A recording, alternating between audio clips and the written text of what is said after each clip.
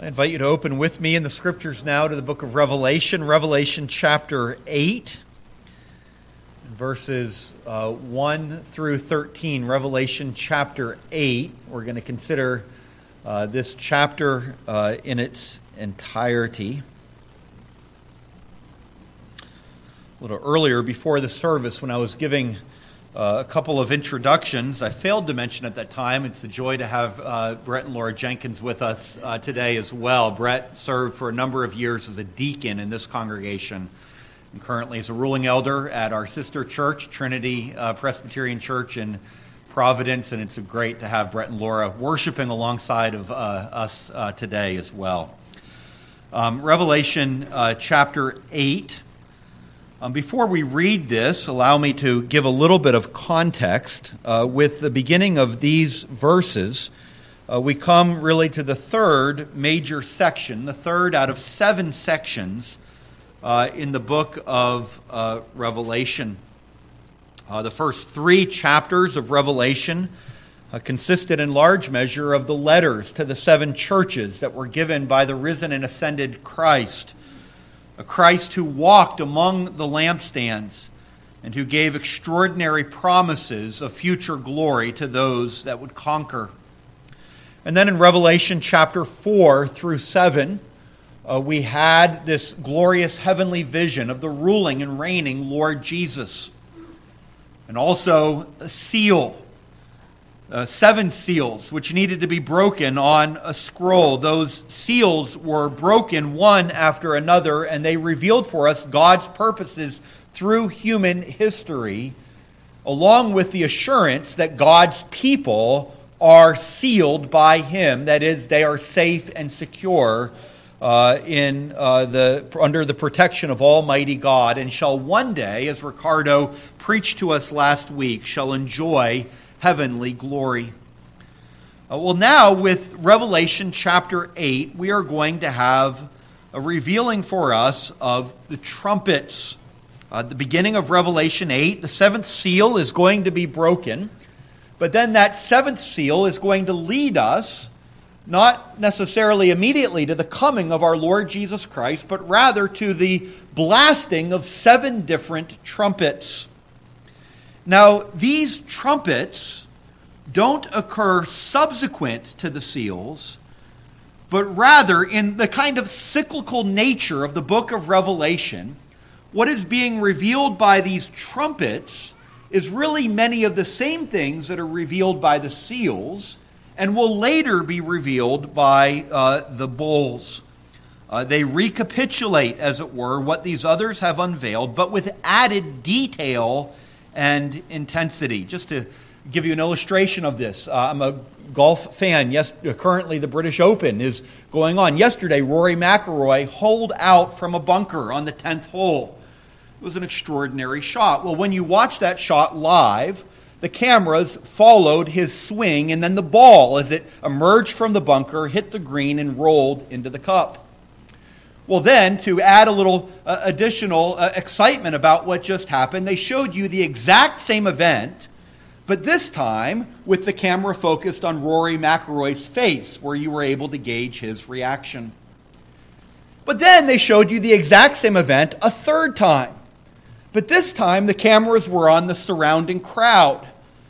And you could see them as they peered at that ball rolling towards the cup, and then suddenly an explosion of joy as they celebrated that shot. Same event, 3 different camera angles focusing on different perspectives. And it's that kind of thing that the book of Revelation does. It shows us the glory of the risen and ascended Christ, of His control over all history, of His soon return.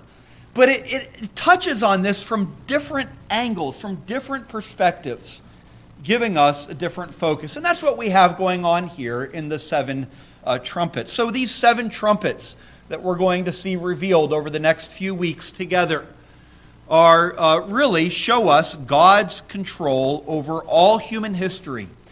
They're going to reveal what God is doing in this world between the first and second comings of our Lord Jesus Christ. These are not specific events that are yet to happen in the future that we need to try to match up. This world event goes exactly with this trumpet or something like that. But rather, it just reveals for us God's larger purposes. Well, with that in mind, let's now read from God's Word. We're going to read Revelation chapter 8 in its entirety.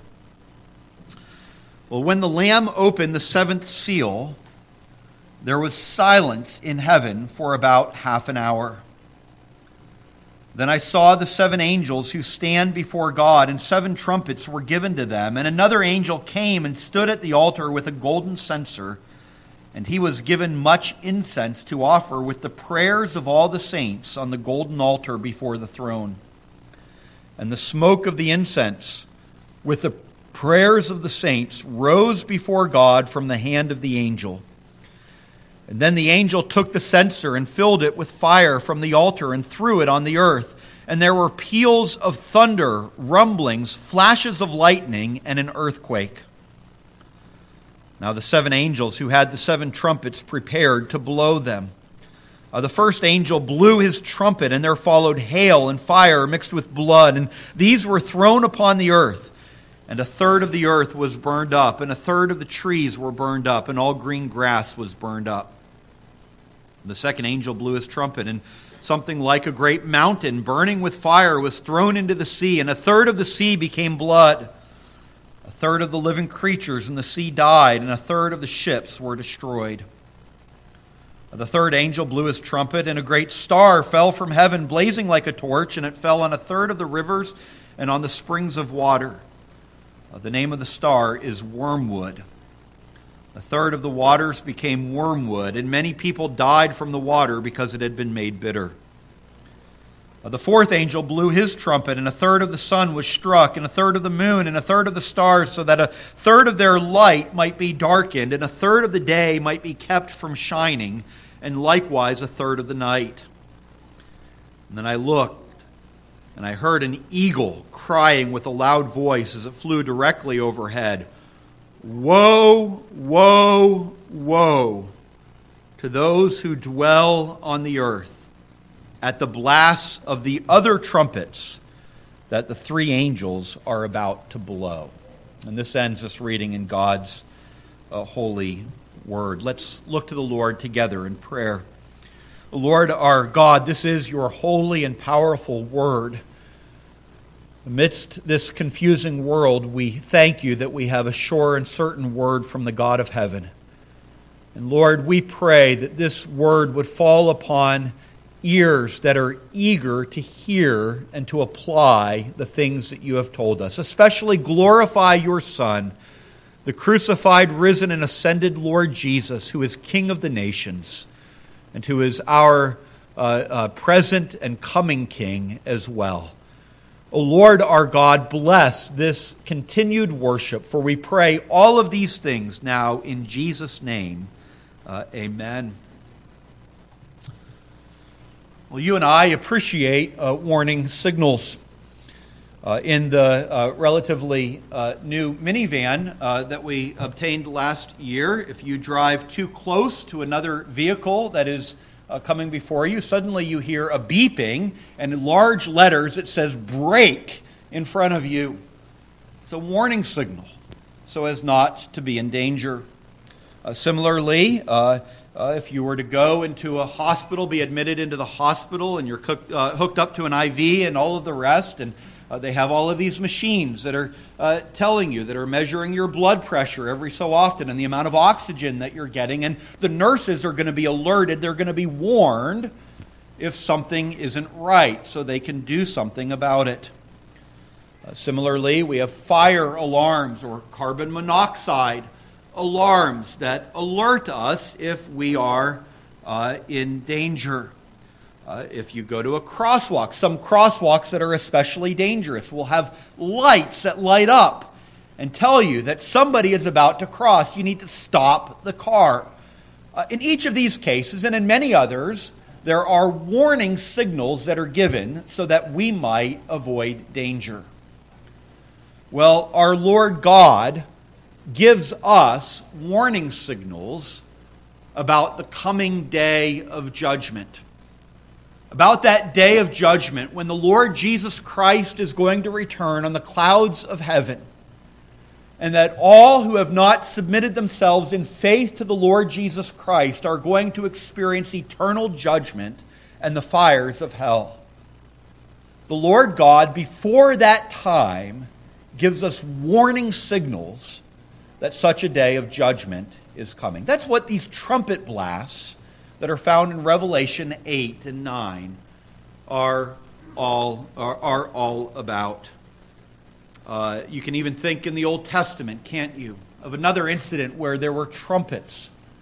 That is, when the people of Israel were marching around the city of Jericho, the priests leading the way around the Ark of God, and they were carrying with them ram's horns.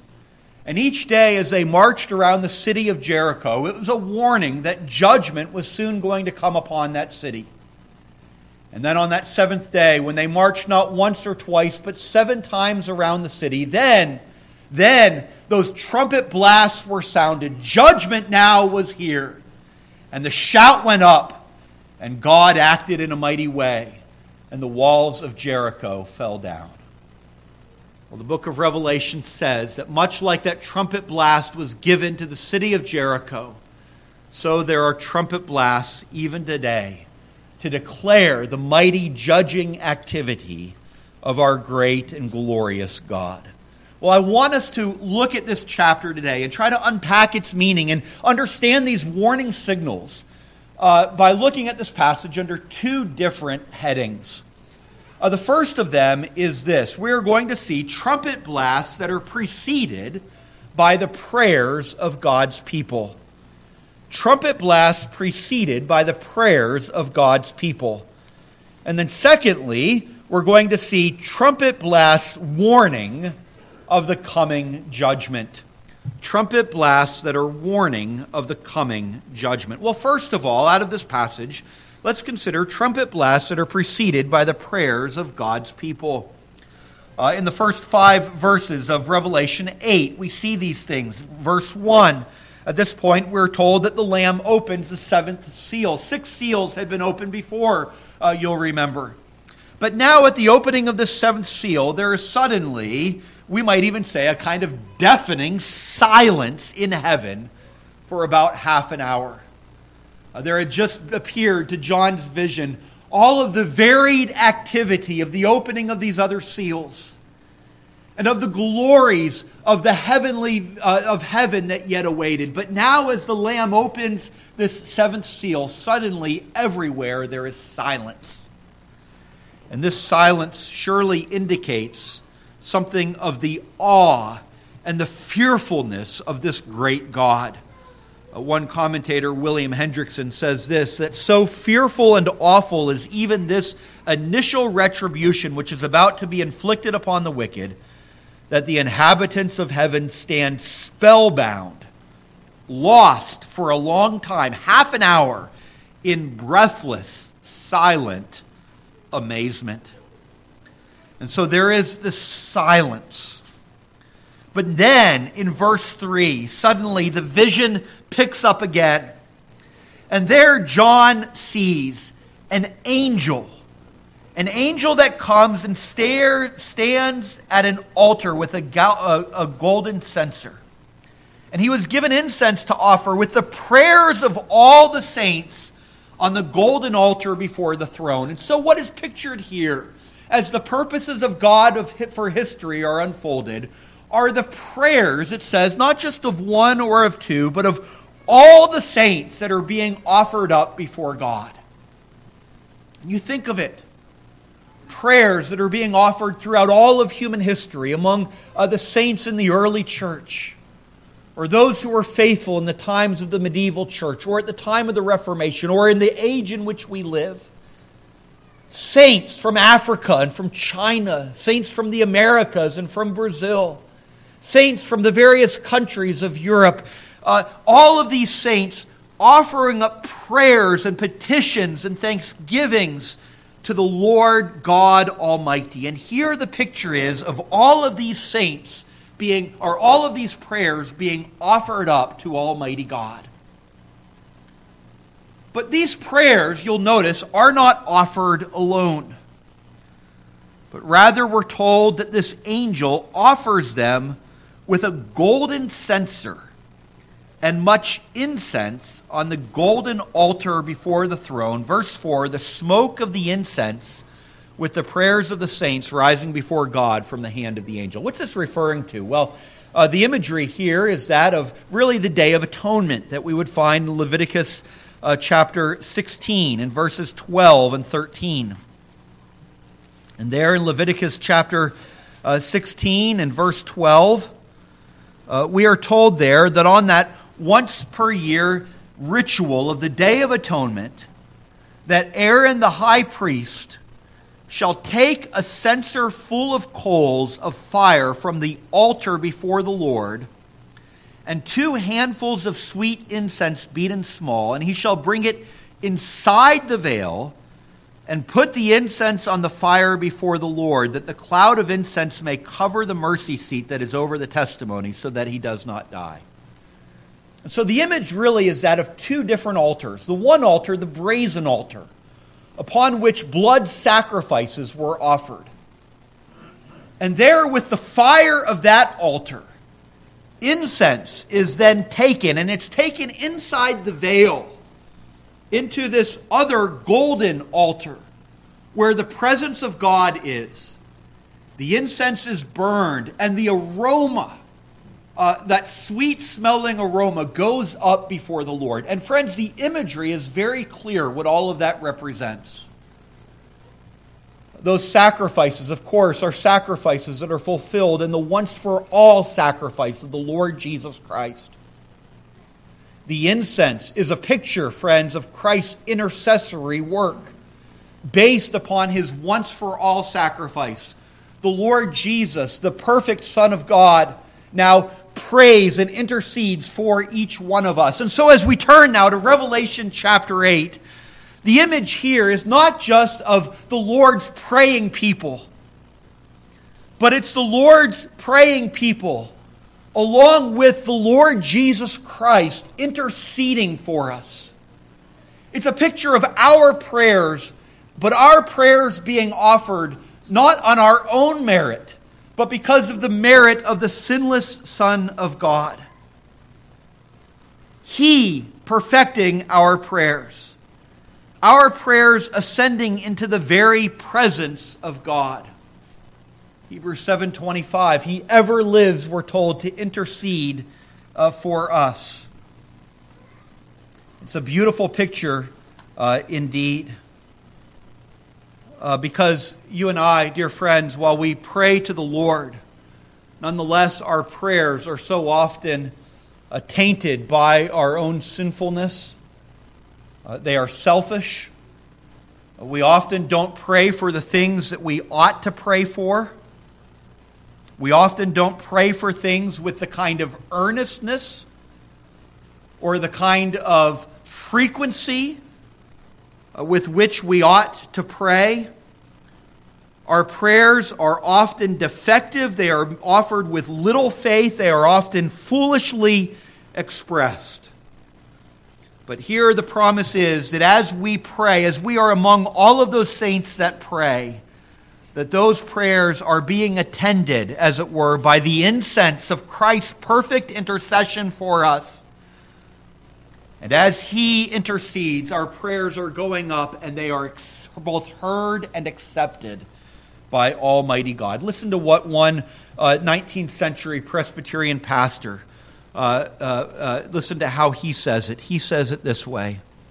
He says that our prayers do not go up by themselves, that they can only be carried up by the incense that is offered upon the golden altar and kindled by the fire from the altar of atonement. The prayers of the saints can ascend only as embodied in the intercessions of their great high priest and resting on the merits of his atoning sacrifice. This is the secret of their power. They are the cry of his redeemed.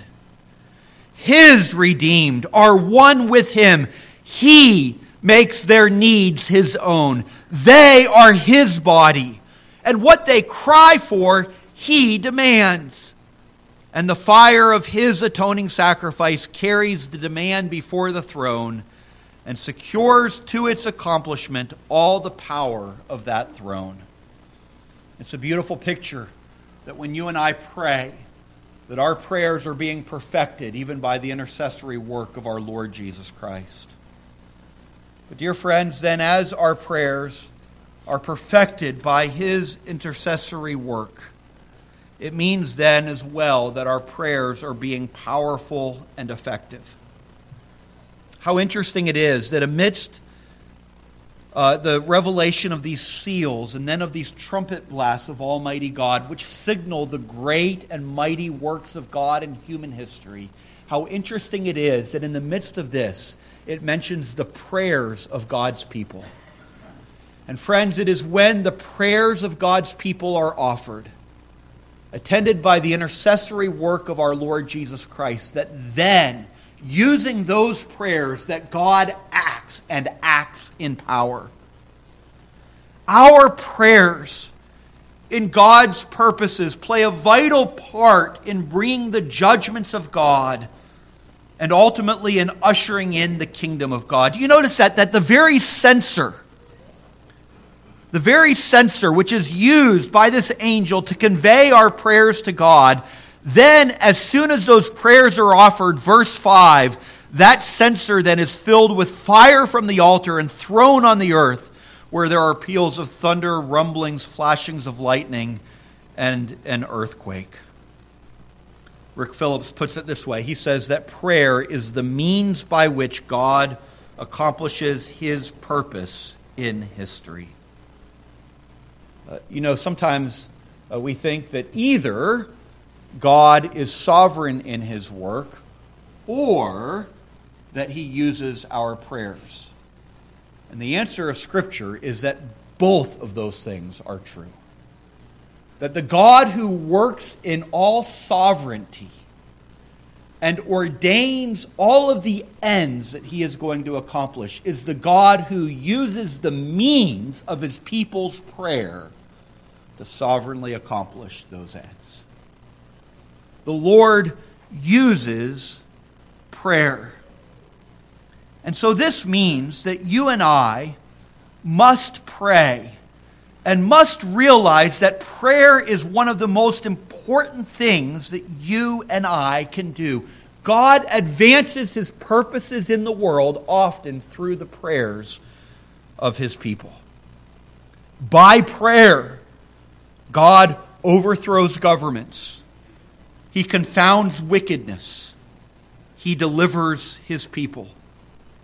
And this is why when the church has been most active and most effective in the world, it has been deeply engaged in the work of prayer.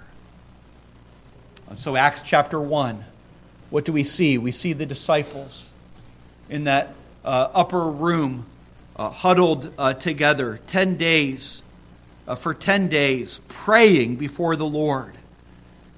And after their prayers, the Spirit then was poured out upon his people on that day of Pentecost. Or Acts chapter 12, after King Herod killed James, and they were the darkest days which the church had yet experienced. Herod then took Peter and threw him in prison, and it looked like that all of the chief and leading apostles of the church were going to be gathered up and killed, and this early Christian movement was going to be stamped out. What did the disciples do at that time? They met and they prayed. And what did God do? Well, he sent an angel to that prison. And Peter was miraculously delivered.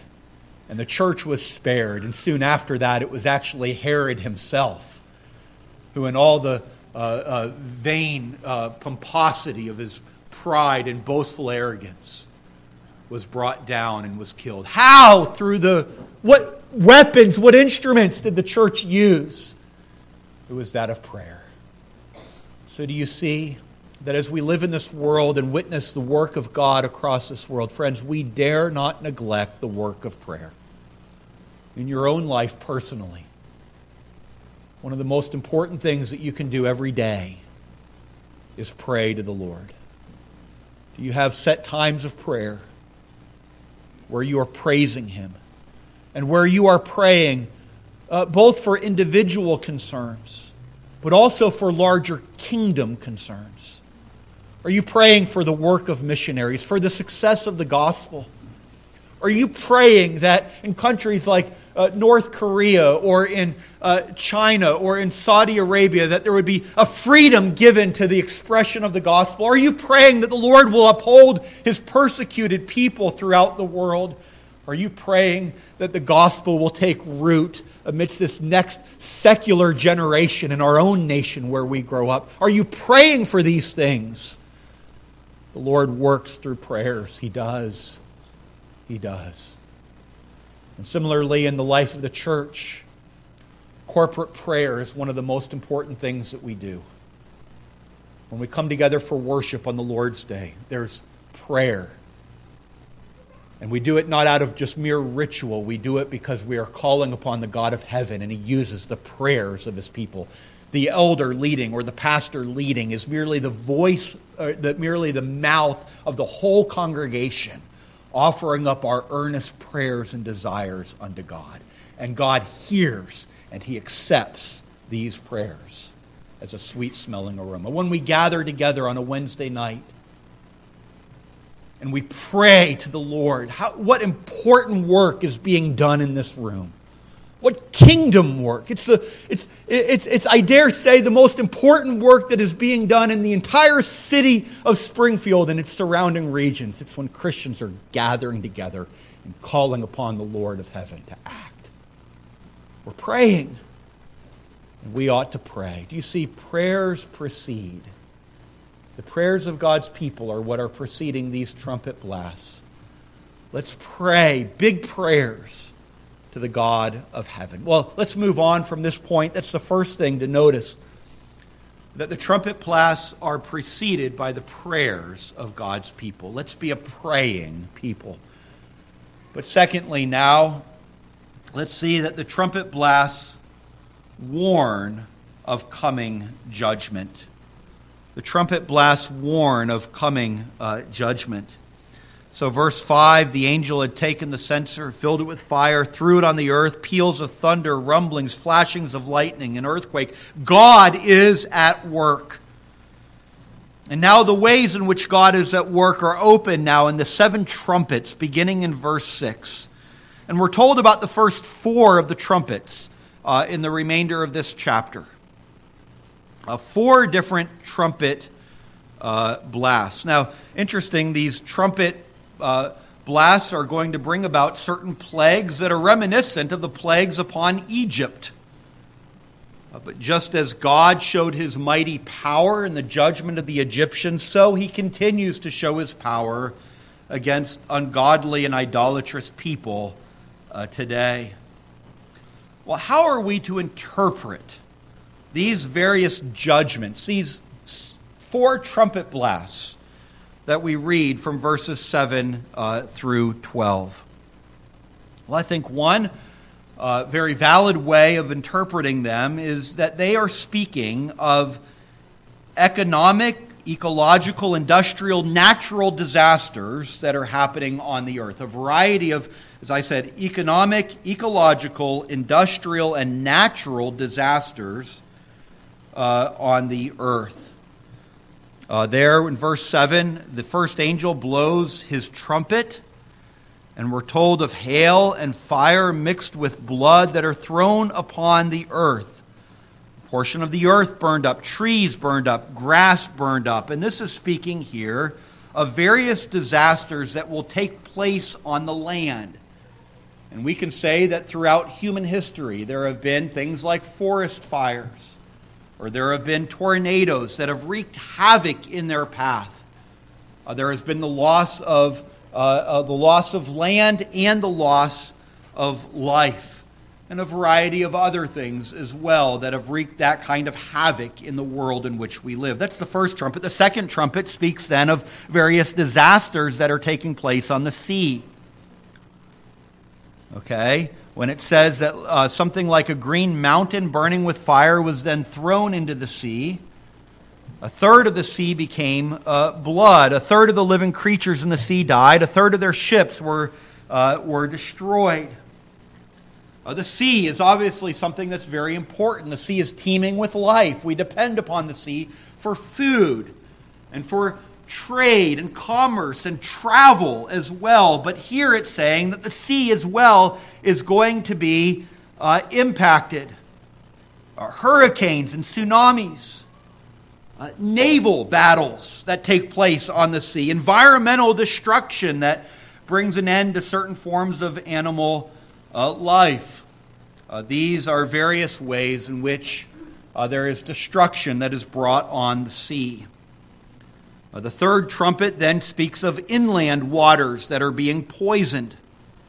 A star falling from heaven, blazing like a torch, falling on a third of the rivers and on the springs of water. The star is named wormwood, which means bitterness, and a third of the waters became wormwood, and people died from the water because it had been made bitter. And this is speaking even about the source of natural drinkable water becoming poison. Where there is a lack of water, it brings destruction and death in its path, and it is that water that is often the judgment of God. Similarly, we might speak of floods and of the kind of destruction that occurs at times of floods as well. The fourth trumpet goes on to speak of heavenly bodies, of the sun and moon and the stars, and darkness occurring there. And this is speaking of an interruption, as it were, in the skies as well. You go into the furthest heavens, into the skies, and even there the Lord is sovereign and in control. And it might refer just to various kinds of darkness that can be brought on God's enemies anywhere and any time. You remember the ninth plague against Egypt, the plague of darkness. And so certainly these trumpets can refer to various kinds of disasters, whether economic or natural disasters and such things that occur throughout the whole course of human history. God is at work bringing judgment in these ways. But other commentators have suggested as well, and I think there's perhaps validity to this also, that this is maybe as well speaking of judgments on nations. That these words are symbols which speaks of God's judgment on nations. Let me quote one older writer. He says that in the Old Testament that storm images can symbolize historical judgments against nations. That the fall of a mountain into the sea is a symbol of national calamity, Psalm 46, verse 2. That blowing trumpets, casting down mountains, and throwing a rock into the sea are images of the overthrow of Babylon. And there he references different verses out of Jeremiah 51. That forcing people to drink bitterness or wormwood signifies bitter experiences like invasion, defeat, and exile. That the sun and moon struck with darkness can be a sign of conquest by a foreign power. In other words, what these trumpets are speaking of symbolically are the overthrow of whole nations. And so that might be the case as well. Well, yet somebody else notes that in many ways these trumpet destructions as well are those which can reveal the emptiness of some of our idolatries. Okay? That is, that those who make an idol of the earth and to depend on this earth to sustain and satisfy them discover with the first trumpet that it is limited in its ability to do so. That with the second trumpet, that is a picture of the great kingdoms of the world that come crashing down like this mountain, destroying the lives and livelihoods of those who lived in them. So if you are putting your hope in any earthly kingdom or any political kingdom, it also will fail. The third trumpet is like this great star that is falling from heaven. And there, this trumpet demonstrates that the very things that in this world that people consume that they expect to be life-giving, like the water that's expressed here, that whatever those things are, whether it's popularity or certain kinds of sports or hobbies or academics or any such thing, that whatever it is that they consume, that they expect to be life-giving, actually ends up poisoning them. And the fourth trumpet, in which the lights of the heavens are partially darkened, this writer says that that's a picture of the failure of this world's wisdom and spirituality to truly enlighten. A picture of people going about their lives in darkness without the ability to see what is true and right and good, as well as who is true and right and good. And so, dear friends, we see that in a whole variety of ways that these trumpets are trumpet blasts of God's judgment, temporal judgments in this world, showing the vanity of our idolatries, showing the upheaval of kingdoms, showing the instability of life in this world. And if you are putting any of your trust in these things, God is trumpeting out to you today that ultimately will fail. And so verse 13 depicts then an eagle that is warning us with a loud voice of coming catastrophe. Woe, woe, woe, 3 times. Woe to those who dwell on the earth, not only at these blasts, but at the other blasts to come. Let me just note a few other things about these trumpet blasts. One of them is to simply note that these judgments that God gives are judgments of a good God. A lot of people like the idea of a God of love, but they don't want a God of judgment. And what the book of Revelation paints for us is that if you are to worship God in all of His glory, the God of Revelation chapter 4 and 5, who is the God of glorious salvation, the God of Revelation chapter 7 that Ricardo preached to us last week, the God who dwells in heaven with His redeemed people and is the shepherd of those people. This same God is also a God who is glorious in judgment. And that's a good thing, friends, that we have a God who doesn't simply turn the other eye to evil and wickedness and sin. We don't serve a God who is unable to deal effectively with the rebellion of this world. But we have a God who is infinitely holy, who moves against sin and against evil, who does not tolerate it and is not indifferent to it, but a God of holiness who responds to the sin and to the wickedness that is in this present world. These judgments are the judgments of a good God. But notice as well, friends, from these trumpets, that God sends many partial, provisional judgments. We might say warnings before the day of final judgment. In other words, you and I live in a world where God is constantly sending out the trumpet blast. I am here. I am at work. I am a God who judges. With every natural disaster that comes, with every sickness that lays a person low, okay, with every financial hardship, with every economic downturn, with every wicked ruler who raises himself up and then is brought low by the hand of Almighty God. In all of these ways, God is announcing His presence. He is here. Now, friends, so far these calamities are limited. Some things are still spared. Do you notice that language of a third over and over again? It was a third, a third, a third, a third. And this is going to be in contrast to the later bowl judgments that we're going to see in the book of Revelation that are going to be thoroughly devastating.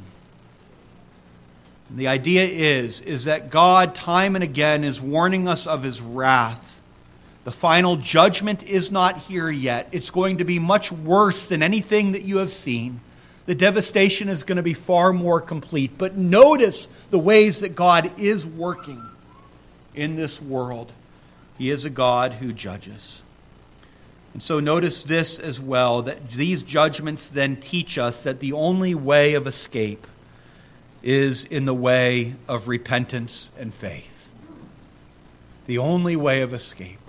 Where else will you escape this judging hand of Almighty God? Do you see these trumpet blasts? One concerned the earth, the other concerned the seas and oceans, the other concerned the streams and rivers, the other concerned the skies.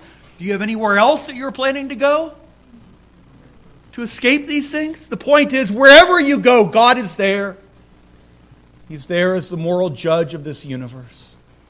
And you cannot escape it. There's nowhere that you can go, no matter how high and mighty you are, no matter the amount of money you have in your bank account, no matter the talents and abilities that you own. None of that will cause you to escape the day of judgment. There's only one way of escape. And friends, that way of escape is in the way of repentance and faith.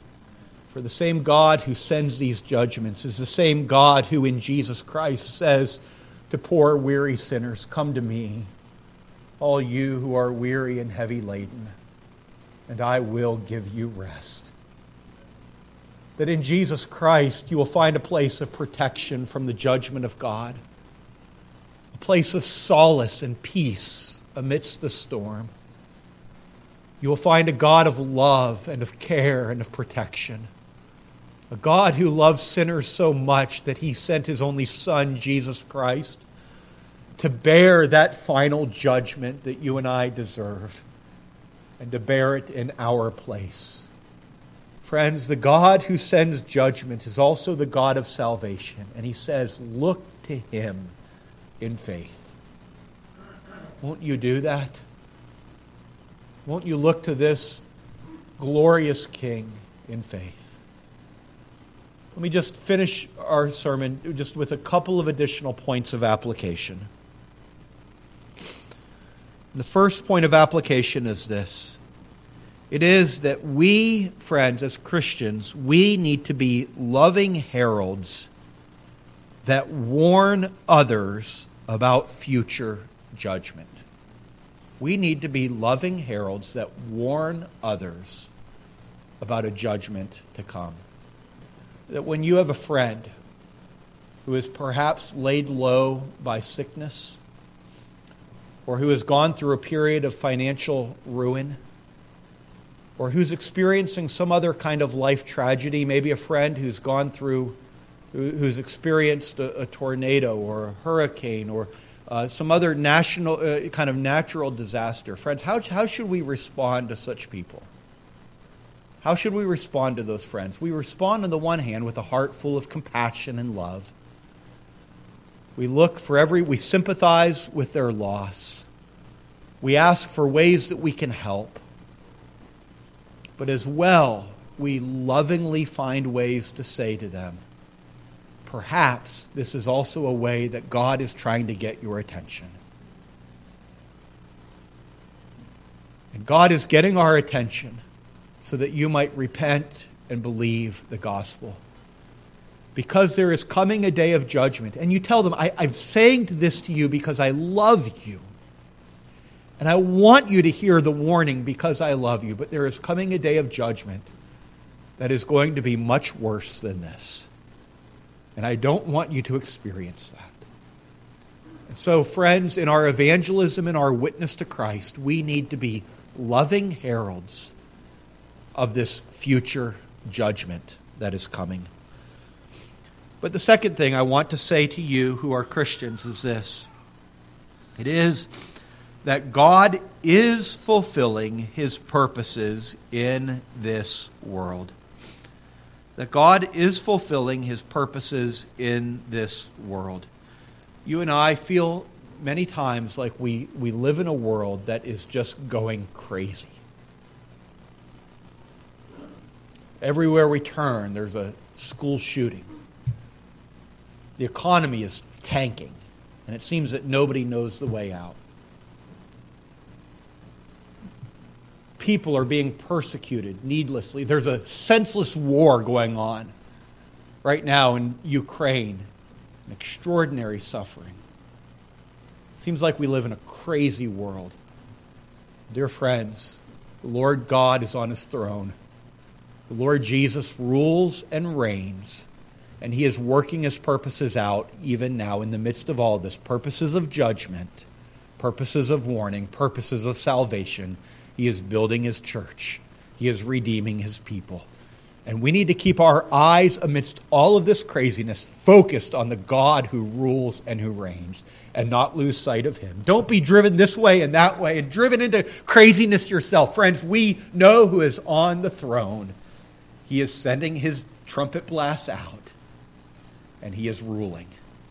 Keep our eyes focused on him. But then the third thing to say is this, is that the judgments of God are judgments that won't ultimately touch the believer. We talked about these trumpet blasts.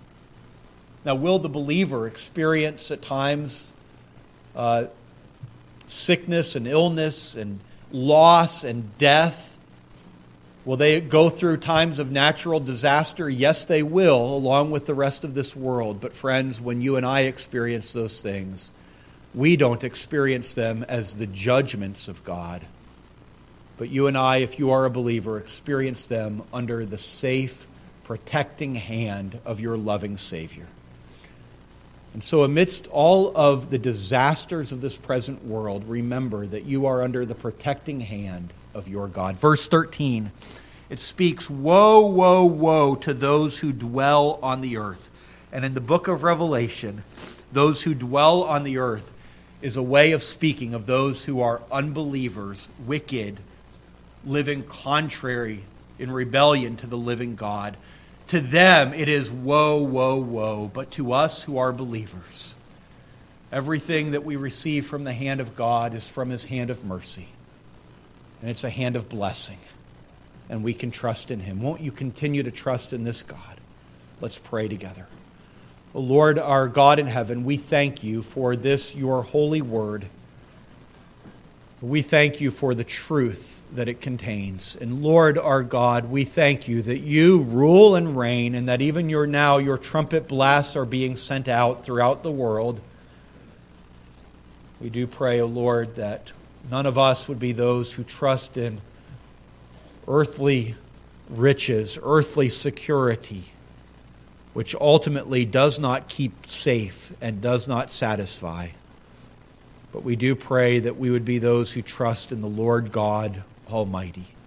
Lord, if there be any here today who do not know you and are not trusting in you, we ask, Lord, that these would be, as it were, trumpet blasts to their own soul, and that they would bless you, O Lord, that this day you awaken them to the danger that they were in, and that they fled for safety, the only place of refuge, the Lord Jesus Christ.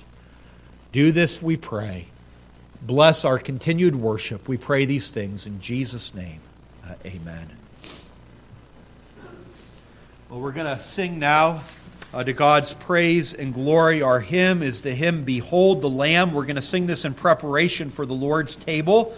We will sing stanzas 1, 2, and 3.